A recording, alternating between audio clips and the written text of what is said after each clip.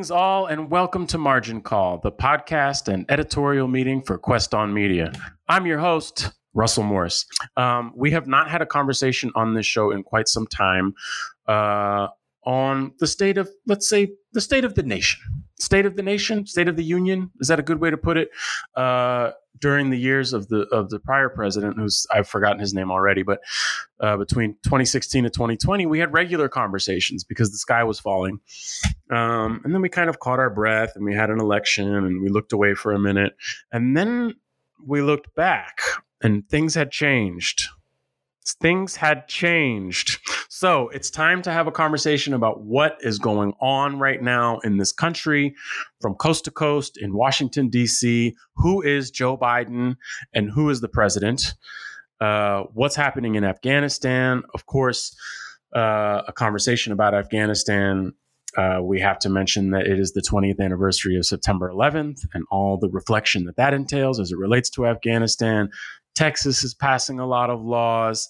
Somebody told me this is the 5-year anniversary of Colin Kaepernick taking a knee. All of these things are in the same web of consciousness as far as I'm concerned.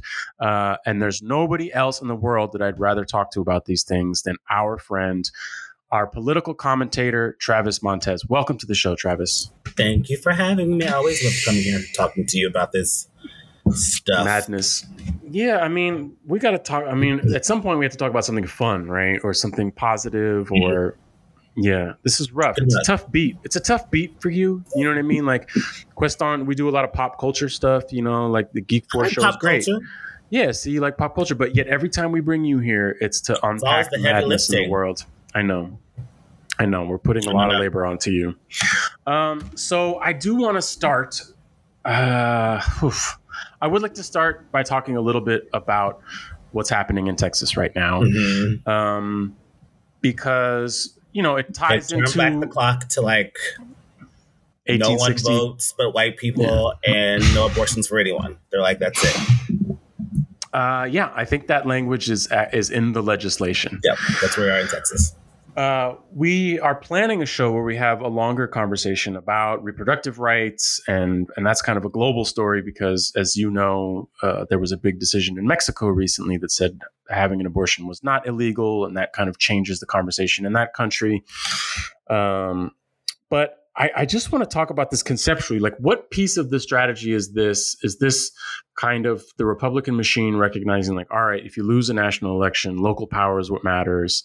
Let's just jam all these laws through here now. I mean, I don't want to say I'm caught off guard. I think this is sort of the strategy that a lot of people have been warning us about all along, right? When we talk about voting in every election, when we talk about the importance of certain nominees and not protest voting necessarily. You know, we were sort of like the difference. I remember when Clinton was running the difference.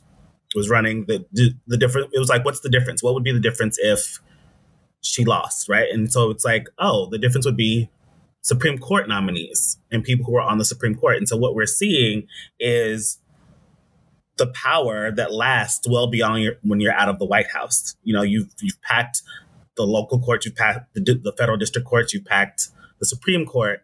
And so it sends a signal that, this is the time that you want to begin testing, putting laws in place because we have the Supreme Court that we want that may not. This is the time. This is what they've been working for decades. Yeah, I considered that many times. We've had a lot of conversations about the former president on this show, you and I have. And a lot of the times I said, you know, this guy's awful.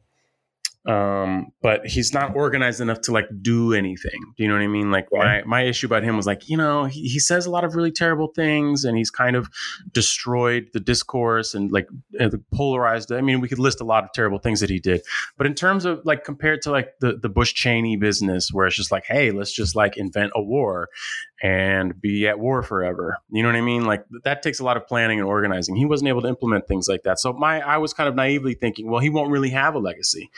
But his legacy, in fact, is that he was able to stack the Supreme Court, and that, you know, didn't matter who was president at that point. And that was the argument a lot of people made. Any Republican president would have made the same decisions. I don't know, and I don't know that it matters, but it's a very important point to remember that it's at this point, it seems a little bit less important who's president and a little bit more important who's on the bench. Is that fair to say, Travis? I think that's really accurate, because right now we're going to see a lot of what the Supreme Court decides to take, what it decides not to take in the decisions. I think people were really hopeful about some early Supreme Court decisions that came out that, some of the more conservative judges didn't vote the way we expected. And I think that lulled us into like a hopeful place. But then you have instances like this where like they didn't act. They were like, we're not taking it. We're not telling you why. And so now this bill becomes law. And that's it. This is fucked. Like, that's it, right? And so unless... well, then I guess I'm interested also in... And it can be that... I guess what I'm saying is it can be that... it wasn't easy getting him elected, getting those people. But like now that all of those things are in place, in the blink of an eye, people's lives can alter. And I think a lot of people don't realize how much, for marginalized people, for women, for people of color, how many things you are able to do without thinking about it that are like Supreme Court decisions that are legislated and that can change in the blink of an eye. I'd like to look at Texas specifically and these three pieces of legislation because I'm curious what the hints or the indication are or how they relate, right? And you said we're turning the clock back to whenever, pre-slavery maybe, or like just right before, because as far back as they can go. Slavery was still going on in Texas after the Emancipation Proclamation. Yeah, after the Civil War was over. And I just, these three specific issues, they're culture war issues, but they're also indicative of something else, right? So obviously there's women's reproductive rights and restrictions on abortion, huge restrictions on abortion. There's voting suppression, which we've seen a lot of different places, introductions of voter suppressive laws.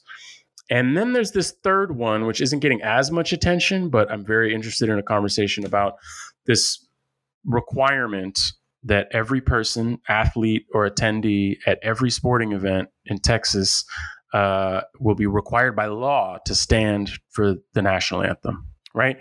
These other two culture war things, I feel like we've been dealing with this for a long time. Right. Republicans know that there's only so many billionaires in this country. So you have to like not let poor people and Black people and Latinos vote. Right. Otherwise, they can't win any elections. That's fine. That makes sense in terms of strategy. It's a self-contained logic.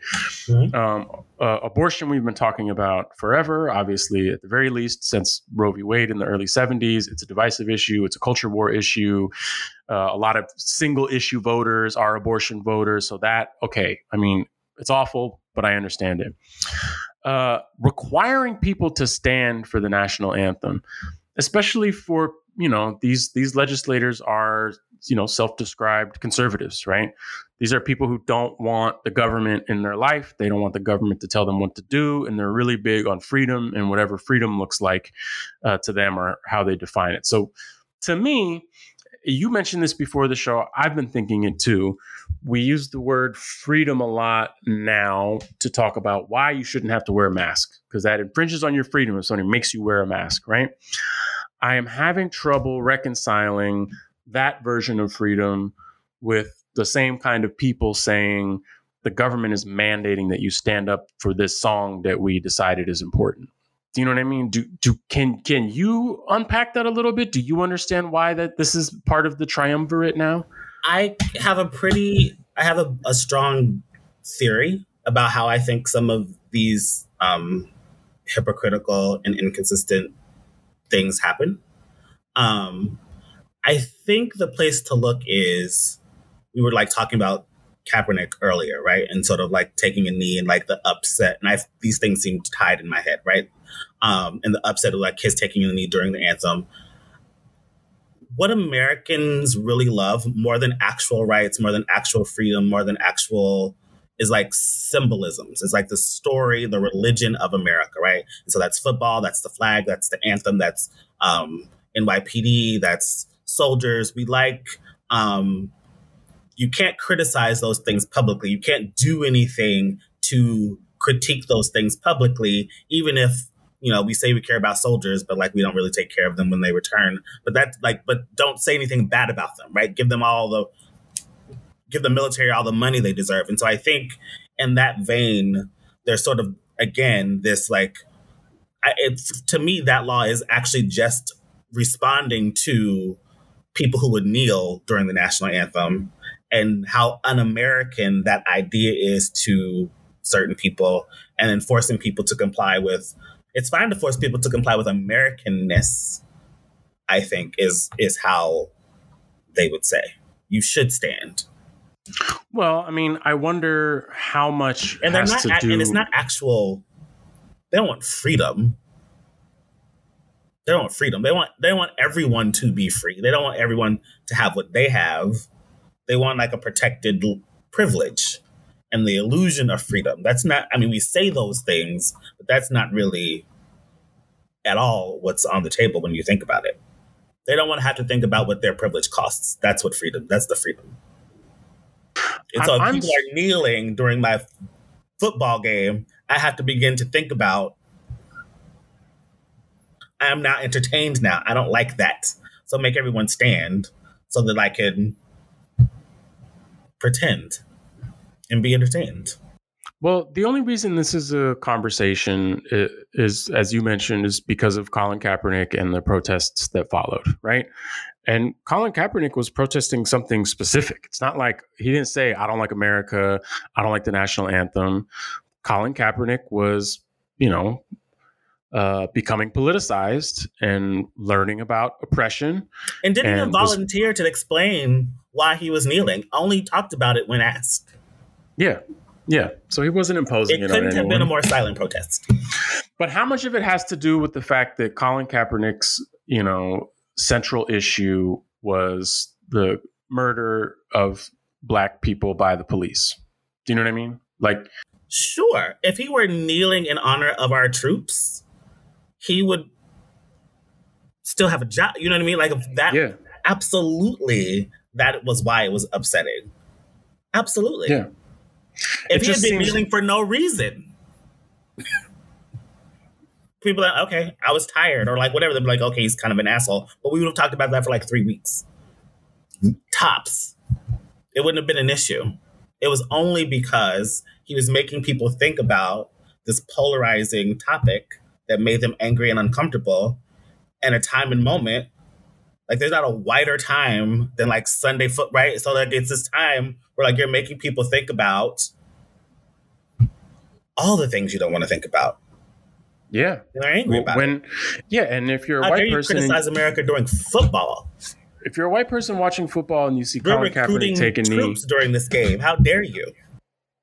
You are then required to think about the oppression of Black people in America before you watch Black people kind of give each other concussions for 3 hours. You know what I mean? It's like a difficult thing to try and reconcile. We're paying them millions of dollars for that. Why should we care? They're well compensated to get their brain injury. Yiming, what do you got? My question is, how do they enforce the whole standing thing? And what is the punishment if you stand or don't stand? Like jail? Oh, I'm sure they'll like stone you if you don't. Are you kidding? What does it mean? How do you quantify that? Like, I don't understand. And everyone's armed in Texas, so I wouldn't play with that. Also a fair point. I wouldn't play around with it. Just go ahead and stand. If you're going, stand.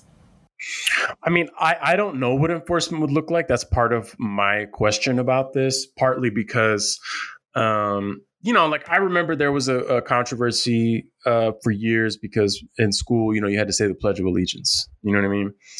And then it was like, well, the Pledge of Allegiance has the word God in it. So it's kind of like a religion thing. And then, we shouldn't. It's like, that's a real debate. We can have that conversation. But at least the government has something to do with it because public schools are funded by the government.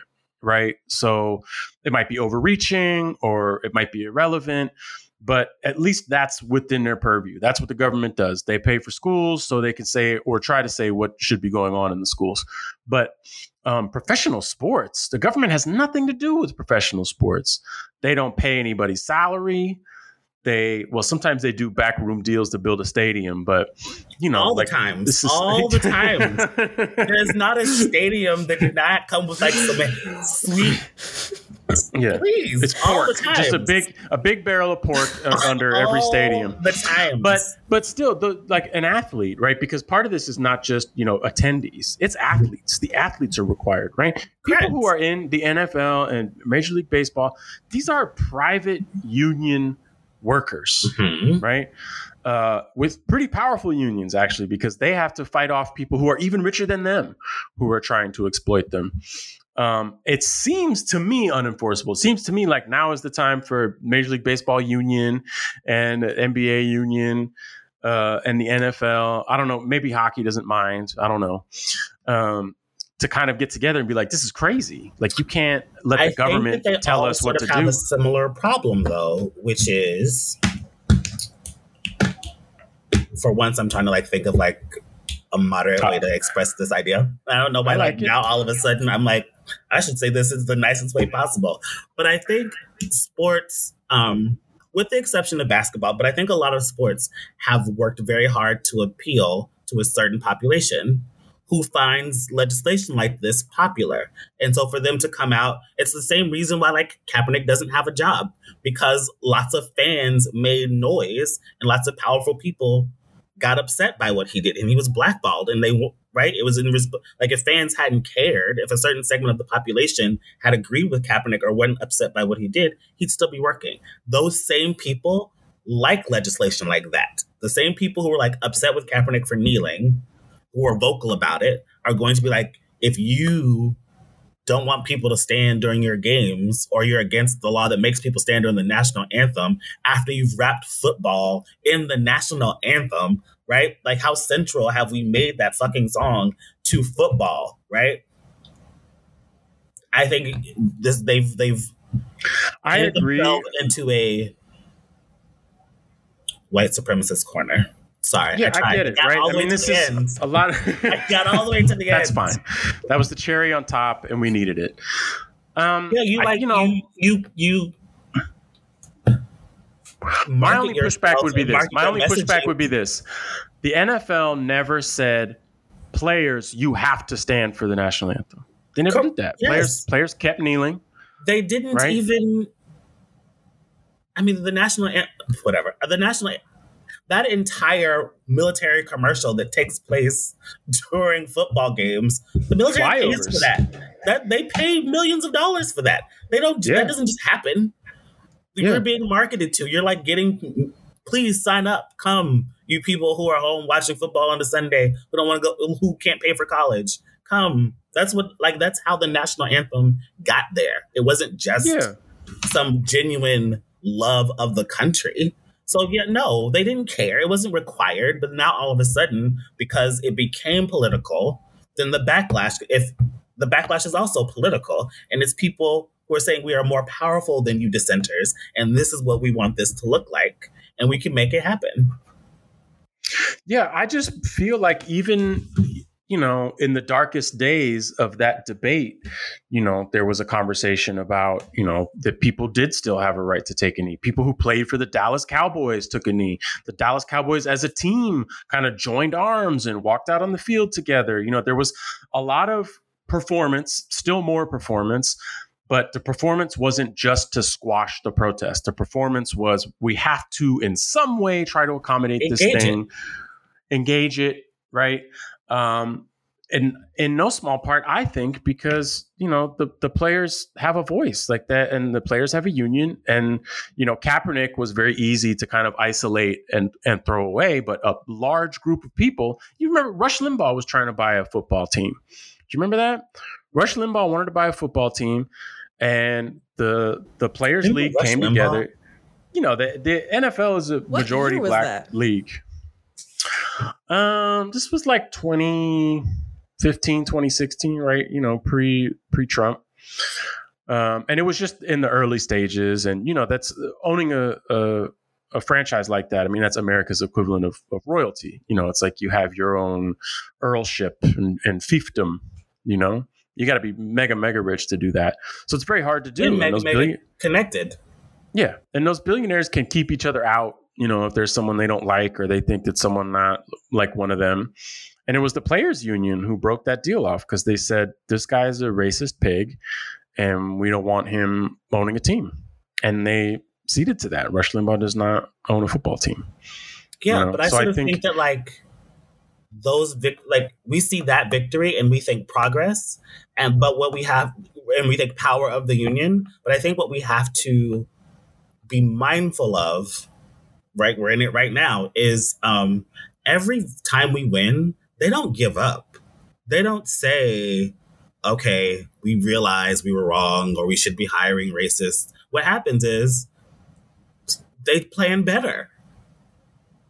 Right, they go back. So yeah, it doesn't even though all that happened, it doesn't surprise me that they're still saying this all started when we let them kneel. Get that shit out of there. Yeah, it's a pretty powerful and unambiguous message from the state of Texas.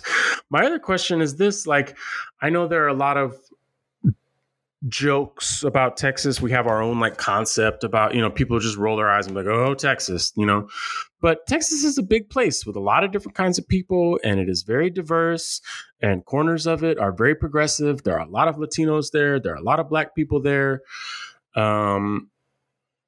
I wonder about the geographic significance of it. I guess the largest red state in the union, the most populous red state in the union, leading the charge on this, much in the way that California has tried until now. It looks like the wheels are falling off of the California experiment.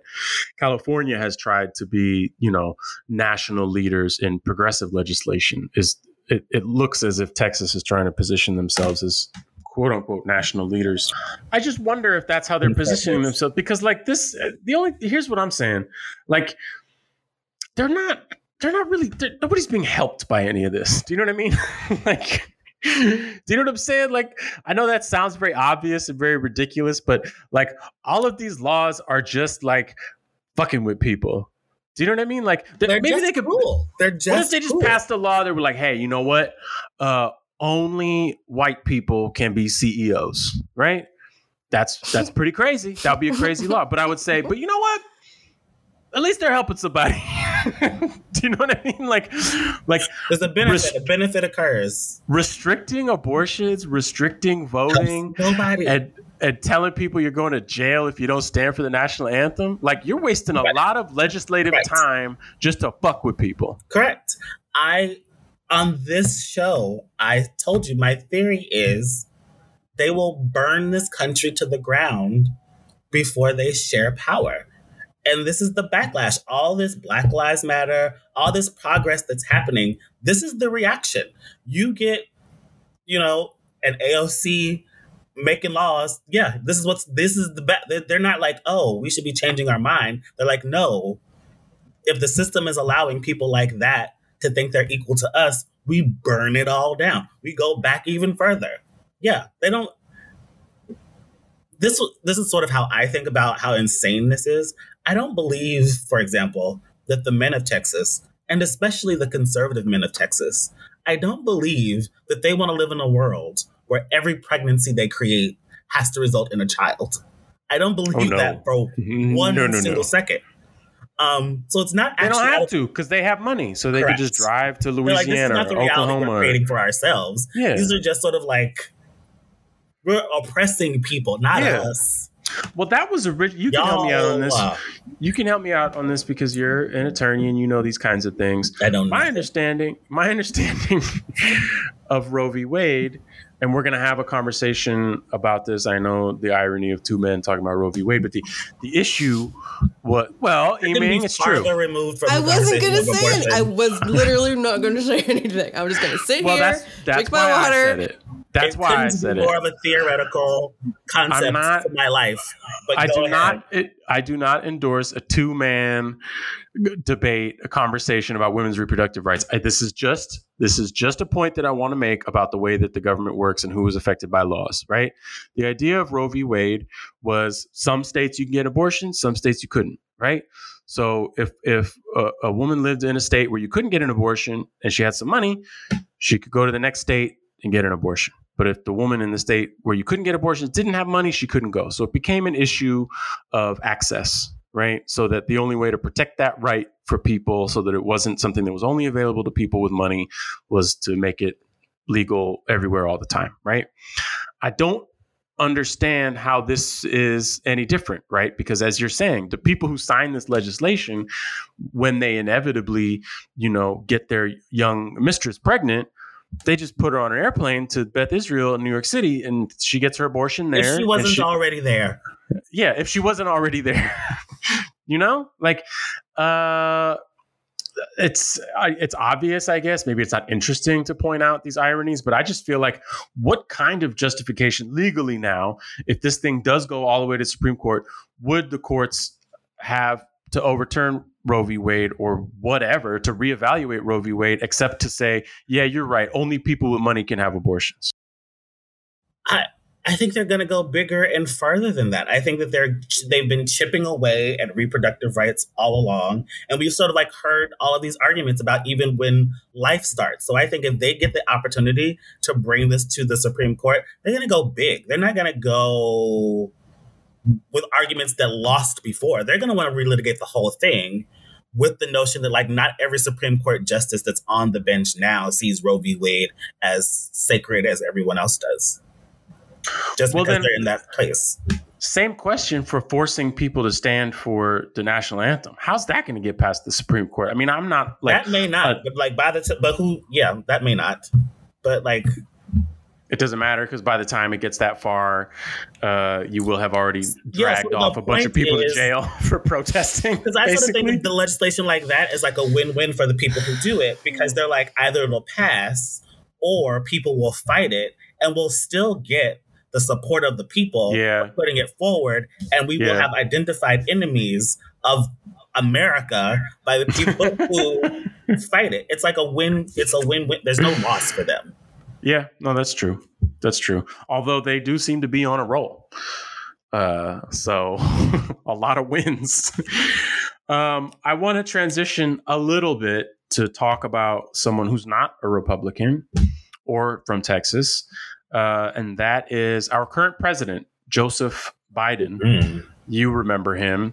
I do. Many of us voted for him. It comes across my timeline so infrequently. Sometimes I forget about him. Now, I have to preface this by saying on this show, I have said many times that once Joe Biden was elected, even when he was running for president, as problematic as he was, I really liked the idea of like being able to going back to like not really caring that much about who's president or what they're doing. Just kind of like not really, like staying aware of what's going on in the world, but not like obsessively following it. Right. So I looked away for a while. I have to tell you, I wasn't really paying attention. And then I looked back. He's gotten himself into quite a pickle. Is that the right word? A barrel. A barrel of pickles. And by doing things that I don't know, man, this is not a defense of Biden, but these are things that if you told me he was going to do them, I would say, wow, that's a big risk for something that I personally would support. Right. Yeah. What does it look like to get troops out of Afghanistan after we've been there for 20 years? Like, leave. Don't have I would say we've been here 20 years. Back out. If I just read the headline, I would be like, man, that's brave. You want to leave some helicopters and weapons over there? Whatever. But they don't work, remember? They're broken. Leave them too. Leave them. Let's go. Check out. Let's go. So is it fair to say that your assessment of the situation is like this was a good decision that was coming from a good place? It was time for us to leave Afghanistan. It was just poorly executed? Is that where you stand? I have so many opinions about this, but I mean, I'm someone who thinks we never should have been there, right? I'm someone who thinks I don't even know what we were doing there. Like, what could we have been doing there that 20 years later, this is the state that we left it in? 20 years? It didn't even take them a day. 20 years, it all collapsed. What were we doing? What was all that money? What were all those lives doing that it toppled in the blink of an eye? Like for me, the bookend of this is I was obviously in New York on 9/11. I was in law school. I was on a dorm on 3rd Street and Broadway. And I was on the street when the second plane hit. So at that time, we were still thinking that this was an accident, that like something had happened and it had hit the first tower. But then obviously when a second plane hits the other tower, we all know a thing has happened. And from there, I couldn't take my eyes away, but you could see these debris flying from the building. I'm about to cry. And then we realize those are people. People are like jumping out of the building. And then we go into this ridiculous war for no reason. And like the image that I see and our withdrawal is people falling out of planes. And so like that reminded me, like, that's just sort of like, we made nothing better in the 2 decades that we spent there. I don't think we're any safer from whatever enemy we thought we were fighting. We've only sort of like increased hate domestically of Muslims. And so like, I do think we should have withdrawn, but I would imagine that should come with like some kind of plan and some kind of protection for the people who helped us, right? And so we just sort of like, it's as if Monday, people were like, we got to be out by Wednesday at noon. Well, let me ask, I'm just curious for my own.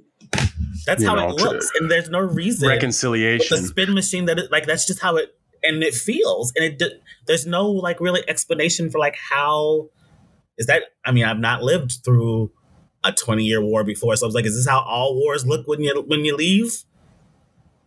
Vietnam kind of looked like that. Maybe this is just what it is. Maybe Biden, just as old as he is, he was like, this is just. But It doesn't seem like it had to be that way. Well, let me ask you this. As a person, I mean, obviously, you know, your experience on 9/11, very impactful, very traumatic. You know, the invasion of Afghanistan was not too long after that. The explanation was we figured out who did this and what group it was. And, you know, we know either where they are or where they got support and who they got support from.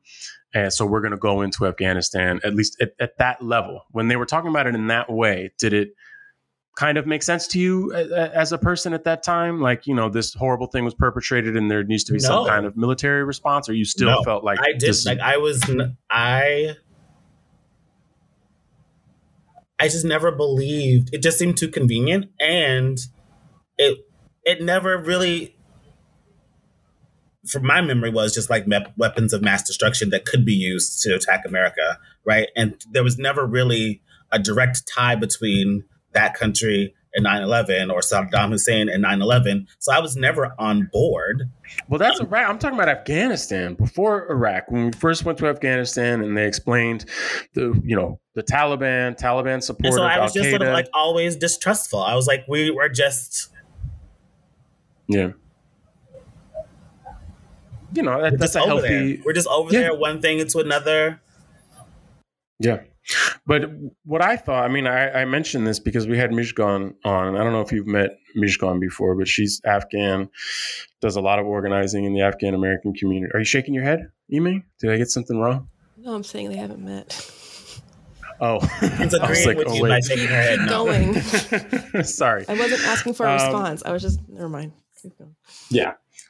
She was on the show and she kind of helped to contextualize a lot of things because she's exactly the right age to have witnessed this as a young person, and her parents were, you know, from Afghanistan and had a lot of background for us. But she said this, you know, we had a panel when we were all working at Pacific News Service together right after 9/11 about, you know, state of affairs. What does this mean for young people? What does it mean for young people in the military? What does this mean for young Muslims? You know, a very good conversation.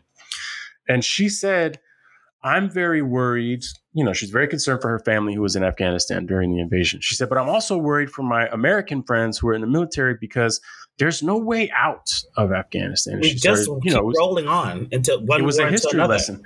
She was saying this on, you know, September 12th or whatever. You know what I mean? Like, she knew culturally, she's like, things don't, you know, it's like they'll just hide in the mountains. They'll just wait until you go and then they'll just come back. And it kind of felt like that's what happened.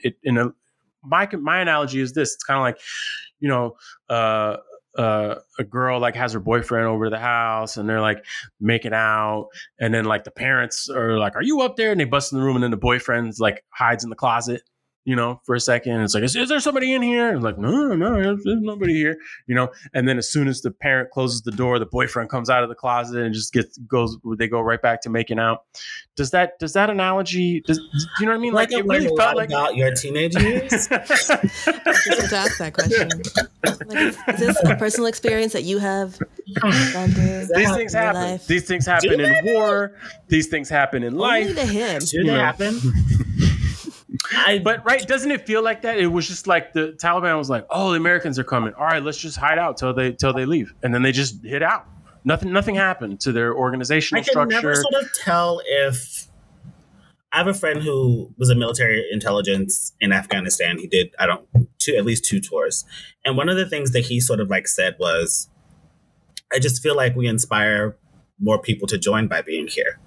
Like every time we're here, every time we do something, every time there's an op." Every time you hear that people's civilians or families have died, we're not like reducing the number of enemies. We're sort of inspiring new generations. And I think that that's a component of the war, that like being here in America and never really having constant war in your life, we can never sort of understand that dynamic of like people we imagine ourselves as like over there liberating, and people, if you're not evil, you love us here. You love us coming to spread democracy.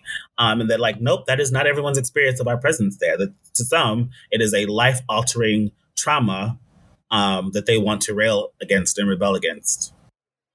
Yeah, that's fair. And I'm also interested in this idea of, a recruitment tactic. The more you hear about the military, the more the more the military is in people's minds, the more people are considering it as an option. It reminds me a little bit of your explanation of the national anthem at a football game, right? It doesn't have anything to do with how much people love America. It's the Pentagon is actually paying money for a commercial before, and a lot of money. They're putting I wonder how much in their budget. Millions. I mean, they're paying the NFL a lot of money, but also like, they have flyovers with stealth bombers. Like flying a stealth bomber it's like every time it takes off, it's like there's $20 million. Why does the military have that huge band? What do they do? That must be very expensive. Is there a better use for those? Yeah. Every time, somebody from the military like actually sings the anthem, I'm kind of like, is this your job in the military? You get lessons. What's going on here? Yeah. Like, do they have a music room? Surely. I mean, the band is pretty good. A lot of those singers are pretty good.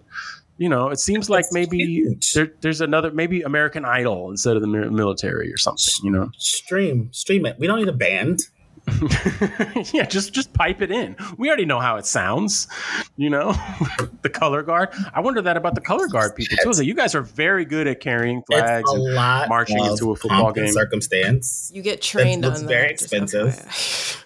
And I know Eaming was a JROTC at George Washington High School, which is where I was in JROTC. Did you know that we were in ROTC at the same high school? Not at the same time, but at the same high school. That would be weird. It wasn't at the same time because I'm older than her. But yeah, I was in ROTC because I was like, I don't want to do gym because I don't want to change. If you had asked me the people least likely to be in ROTC, you would have tied. You would have tied. I was in it for the outfits, honestly. I liked the clothes. I thought the clothes were cool. What? You liked polishing that shit every week? I got high off that shit. Wow. Brasso. Well, also, let's be real. I flunked and dropped out. So it's not, I wasn't like a shining star of that program.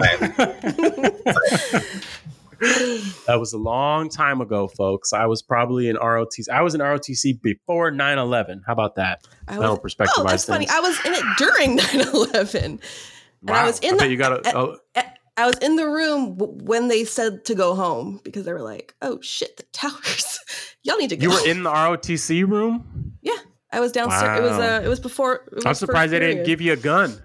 Be like, all right, this is what we've been traded for. It was a different time. Guns. It was a different time. We did not have guns. A lot has changed in 20 years. We did not have guns. A lot has changed in 20 years. I had a friend who joined the Navy right before 9/11, like really like completed basic training, was in the Navy like let's say August 2001, right? And while he was in basic training, he wrote me a letter telling me how terrible it was. And then at the top of the letter, it said Navy, like as an acronym. And he said, Navy stands for Never Again Volunteer Yourself. That was that's what he learned. That's a great acronym. I might steal that. And then we found out that on the day of 9/11, he AWOL'd because they got orders. They're like, all right, they scrambled all their, the ship that he was on was going to New York Harbor. And he was like, nope, I'm out. And he went right back to his. I came here for, but it wasn't that. He went right back to his grandma's house in Daly City. And he was never heard from again. Fog. I hope. Head towards the fog. I hope he did. He went to shout out to Ron Novicio. I know I just put you on blast, but you're a good guy. I love you. Wherever you may be. Kid, he could sing just like Casey and JoJo. He had a beautiful voice of an angel. Maybe he could have been one of the people singing the national anthem. If they had a role for him. That's what he should have said on 9/11. He'd be like, I only sing. Wait till you hear me sing, though. I want to be in one of those band joints that sings at the Super Bowl. Can't tip me out. Just me and The Weeknd are gonna be singing at the Super Bowl. Okay, well then I know we touched on 9/11 and some 9/11 experiences while talking about Afghanistan, but I'm interested in how these events relate. Obviously, it's not a mistake. Joe Biden has a calendar. He knows that, it's very symbolic, or would have been very symbolic, to be able to withdraw troops in a sane way before September 11th. He wasn't able to do that, unfortunately. But it backfired, because now we're going to have the 20th anniversary of September 11th while Afghanistan is still in the midst of this unknown chaos, right? It's kind of just like a black box at this point. It's like, who knows what they're going to do? Nothing we can do about it. And I don't know, for all of us, I'm going to ask you first, Travis, like, does that have a specific resonance now that you're like, here we go, 20th anniversary of 9/11. I'm reflecting on my own personal traumas. Meanwhile, on the other side of the world, people that we tried to help / the people that the U.S. military tried to vanquish, completely unsuccessful mission. And where does that leave us? I don't know. Do you have thoughts on that, Travis? Yeah, I think the problem is America's not good at just helping in a way that's not also exploiting. And so that's what the situation needs. The situation needs help. It's not exploitation. And I don't think we're the country for that. We've not done it so far. This is the mess that we made. And I don't know that we have the leadership to clean it up. Yeah. Does it just highlight the fact, though? If we wouldn't, we have, you know what I mean? Like, every party has had a part in Afghanistan. It's not like at this point, everyone has sort of like helmed a lead in what got us here. So I'm not confident that we even know how to fix it in a way that doesn't make it worse. Some of this, I visited Virginia recently and saw some young nieces and nephews of mine, and they went to the Spy Museum. They're like 8 and 10. And they were like, man, the Spy Museum was boring. I was like, what do you mean? That sounds so interesting, And their mom was like, well, they don't really know what the Cold War was. Do you know what I mean? Like, so for them, what is a spy? Like, I don't know. Like, maybe it's just something from the movies or whatever. Like, the whole idea of global espionage, because there were 2 world superpowers that were each trying to take over the whole world at the same time. Like, that's, you need to have some background on that. Like, Captain America solved all that. Calm down. Yeah, exactly. Yeah, it's like, why are we still talking about this? We have the Avengers, the end. And that's fair. There's no reason that an 8-year-old and a 10-year-old should be well-versed in the Cold War. But as it relates to this situation, all of this stuff really just seems like booms and echoes and echo booms of the Cold War still now. The problem in Iraq going all the way back to the, Iran-Iraq war, which is like a proxy war between the Soviet Union and the United States. The creation of the Taliban as a response to the Soviet Union invading Afghanistan, and our presence trying to rectify it, our own kind of echo of it. Even now, in some ways, because Russia is trying to position itself globally as like still a power, even though it's not the Soviet Union, every vacuum that we depart, right? Like I say like, oh, that's good. Like we're non-interventionist, like say what you will about our previous president, but he didn't really like invade anybody. He, the cornerstone of America First was like, we're not the world's police. And I was like, that's kind of interesting. Like that's one thing that this guy is peddling that I can think about. But what I failed to consider is like, and I always wondered if he angered the power structure by taking that position. I'm sure he angered the power structure all the time, but the power structure ultimately fucked with their pocket. Well, nothing really fucked with their pocket because they were like, hey, listen, here's all we need. We need a couple Supreme Court justices and we need massive tax cuts. And he's like, I got you, fam. And then he was like, I'm also not going to do any wars. And they're like, damn, you sure? And he's like, yeah. It's like, okay, all right. We'll get the next guy. But also, I'm going to get us out of one. Yeah. I mean. And they're like, what?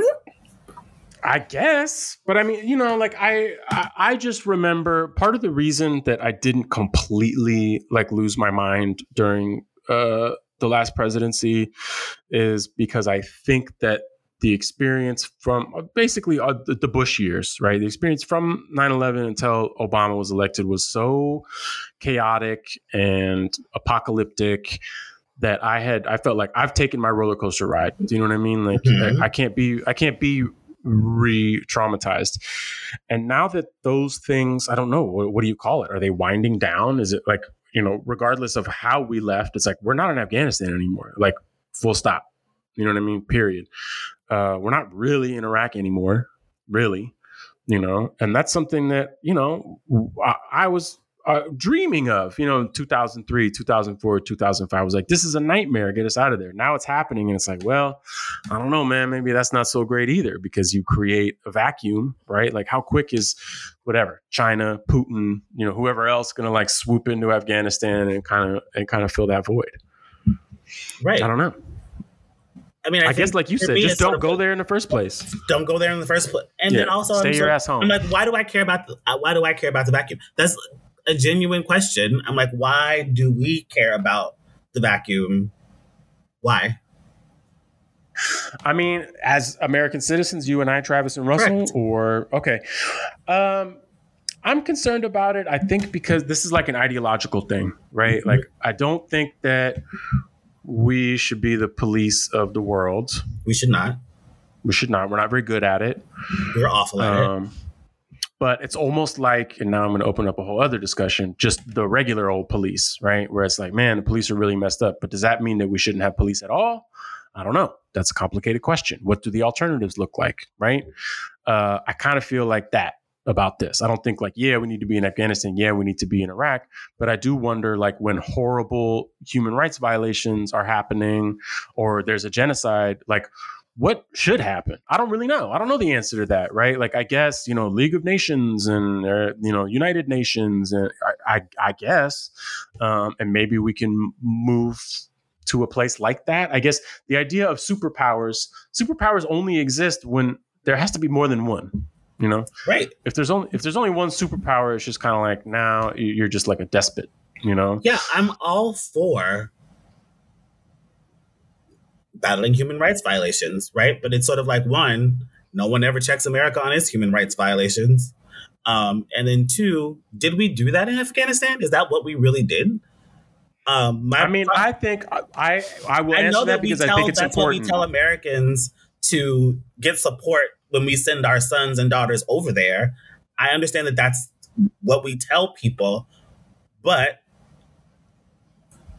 given the state that it was in when we left 20 years later, I am again left with, what did we accomplish? What did we do in 20 years that if we pulled out, they were left so fragile?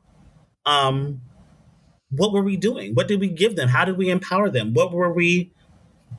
There was a generation of women who got to go to school who wouldn't have gone to school otherwise. That's significant. And now correct. But we didn't empower now they them. Can just, if that just relied on us being there, we empowered nobody. And we just should have then said we are colonizing Afghanistan. Yes. Yeah. But that was the mission. The mission was like, let's train, their own defense forces to be able to preserve this government. But we clearly did not do that. I mean, to what extent can you prop them up? I don't know. To what extent were a section of the population receptive to the Taliban coming back? Do you know what I mean? Like we talk about other countries as monoliths, forgetting like we're not a monolith, right? The whole world must. And that is also the other part. You can't spread democracy. It has to be organic. The people have, you know what I mean? Like you can't impose it on folks. Yeah, that's kind of counter. It's like there's like an irony there, right? Like, and also, you got to be democratic right now. We don't have the credibility to do that. Also, like it could also be that we do not have the trust of a certain group of people for them to trust us in our form of government. Maybe we are not the leaders that need to be on the ground doing that work. Not everyone thinks of us as freedom fighters. Yeah, although that mission. Democracy kind of used to just be a code word for capitalism, like during the Cold War. Yes. Yeah. Like during the Cold War, I was like, all right, we got commies trying to take over the world, but we want to sell shit everywhere.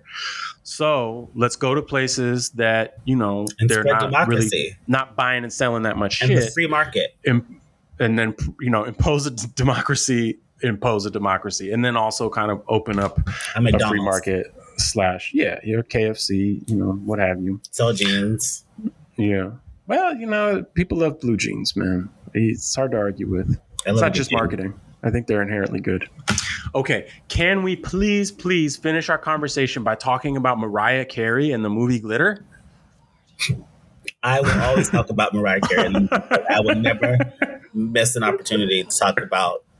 It is a common thread throughout our conversations. I never anticipate how she's going to come up with that particular movie, but she always... The reason I mention it is because in a historical timeline, right, there is some overlap with the events of September 11th. Am I right? Let's talk about those dates. How do they overlap? To what extent was Mariah Carey trying to help us heal? My connection to that is, I was in New York, 9/11 on 3rd Street. After 9/11 in Manhattan, there was no traffic below 14th Street for like weeks, maybe even months. And a movie theater nearby was giving free movies. And the movie that we went to see was Glitter. And not even the sadness of 9/11 could make that a hit. You knew early on that this was bad stuff. That did not lift the mood. Have you watched it since then? Did it take you? Have I what? Have you watched it since then? Like, I have. If you watch it again, you have. Does it bring you back to that day? Yeah, it totally does. Separate? And I was like, nope, this was still bad. Like, I wasn't just like sad. It wasn't as if like nothing could penetrate. No, this was bad. This was a bad. I like the music better. The soundtrack deserved a little bit. The soundtrack deserved better than the movie. Yeah, it was not a very good film. You know what other movie came out that I feel like was only successful because of 9/11 that had the opposite effect? Tell me. I think the movie was called Hardball. Hardball? Yeah, I think it was like a Keanu Reeves movie, something with baseball and kids. Do you know what I'm talking about? Oh, I feel like it was the return. No, you're right. Reeves. Wasn't that a Disney movie? Yeah, no. American sports comedy. Keanu Reeves. Oh, Diane Lane is in it. Yeah. What did it come out like the week after 9/11 or something? Yeah. Wow. Well, I don't know why these things stick in my mind. That's the movie that we needed at the time. I believe there was also a bit of like white savior action going on in that movie as well. That's the entire movie. Okay, all right, good. I just wanted to make sure. That was the pitch. That was literally, that is the movie. Just a tad of white savior action going on. Just a drop. Still Neo. Well, That's exactly what happened. They were like, this guy should be Neo. He's saving. This is it. That was his audition for The Matrix. Well, he'll be a lot of things. I watched Speed recently, and I remembered, man, that was a good movie, and he was so good in that movie. I wanted to be him in that movie, and then it made me realize, you know what else? Point Break. God, he was so cool in that movie. He was a bank robber / quarterback / undercover cop. When I saw that film, I was 13. I was like, that's what I want to do. I want to be a quarterback, bank robber, undercover police officer. And then Bill and Ted's Excellent Adventure, when I, was just the right age, let's say, 10 years old or so, where I was like, yeah, I want to be a mall rat in the San Fernando Valley. And so that's what you chose. No, I didn't pursue that end. I pursued none of those ends, actually. Which Keanu Reeves do I most resemble? I don't know. Which one's the one where like somebody has a terminal illness or something, or was it November Rain? Sweet November. I hate that I know that. But yeah, I'm the Sweet November Keanu, I guess I would. Or no, Parenthood. I'm very much like the Keanu from Parenthood. I don't know if you remember him, but he's there's so many brothers.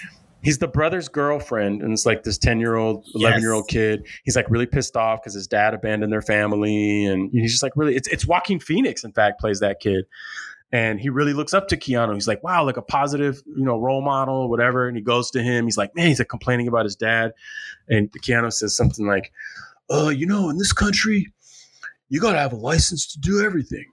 You got to have a license to drive a car. You got to have a license to catch a fish. But any loser can be a dad. And I was like, wow, Keanu, you really broke it down. Wait, did you guys like my Keanu Reeves impression, or you didn't like my Keanu Reeves? Your video is disabled, so all we hear is your voice. Yeah. And so I'm just how we got here. I don't even know how we got here, but I feel like it's my fault. So I'm sorry, tangent, and I just gave up trying to stop it. So whatever. Sorry, America. Wait, does that mean you didn't hear my Keanu Reeves impression? We absolutely heard your Keanu Reeves impression. We just cannot see you. I can see God. you. Thank God. All my senses were assaulted by that story. I could smell it. All right. I have only 2 more pop culture 9/11 things that I think are relevant. One, the Strokes' very first album was scheduled to come out on September 11th because new albums come out on Tuesdays. And that album was delayed because they had a song on there called New York City Cops Ain't So Smart. So they had to go back and reprint a whole bunch of new CDs and then re-release it without that song on it. But you might remember that there was like an early 2000s kind of like indie rock explosion with all those the bands, and it started with the Strokes. And I kind of felt like, is this in some way related to 9/11 or an echo of September 11th in our culture? Because up until then, we were listening to a lot of like Ashanti and like boy bands. It was all very soft and poppy. And then I felt like these guys showed up and they were just like gross and grimy, and they couldn't really play their instruments very well. And they did a lot of cocaine, and they didn't take showers. And it felt like America was like that. We were doing a lot of cocaine. We weren't taking showers. Well, by we, I mean me. By we, I mean me. I was like America. Okay, Mr. America. Yeah, but there was a cultural shift at the time. And then the one other... my culture never shifted towards not showering. That's very good of you. Thank you. Thank you, Travis. That's fine. Agree to disagree on hygiene. Fine.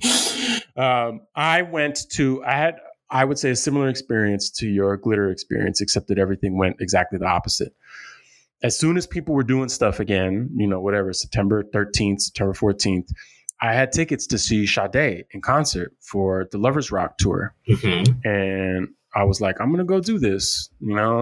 At that time, I loved that album. I love Sade. I was listening to that album every day. I would read all the obituaries in the New York Times for all the people who died in the towers. And I would listen to Sade, and I would cry at my breakfast table. She kind of helped me get through that time. And I went to that concert. And, she didn't say anything. There was no like American flag. There was no like moment of silence. She just did what she did best and sounded great and looked great and soothed everybody and calmed everybody. And then her encore was this song where the chorus was, "You didn't suffer in vain." Oh my God. It's like a secret track on Lovers Rock. It's like not even a very well-known song, but she sings over and over again, "You didn't suffer in vain. You didn't suffer in vain." Everybody cried. It was a big arena. Everybody in that arena was bawling. sobbing.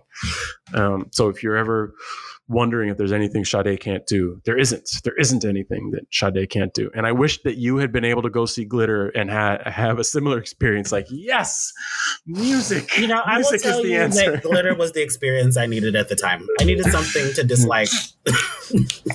That's true. We needed a common enemy. We needed a common enemy. Yeah, it makes you feel better. Ridicule is good for what ails you. I've learned, yes. As someone once told me, if you don't have anything nice to say, come sit next to me. Okay, we managed to work Mariah Carey in there. Thank you very much, Travis, for going through all of these topics with us. There was a lot to discuss. We'll obviously have to have another show very soon because it really seems like, you know, Uncle Joe is just asleep at the wheel, man. We got to have a longer conversation about that guy. He's taking a nap. Just a long nap, 6-month long nap. Okay, yes. So thanks to you, Travis, for being here. This was a wonderful conversation. Thanks, as always, to our fearless leader, the person who keeps us or tries to keep us on topic and always keeps us sounding good and starting on time, our producer, Yiming Piazzai. And thanks, as always, to our listeners. Until next time, Quest On, everybody. This episode of Quest On Media's Margin Call was produced in Richmond, California.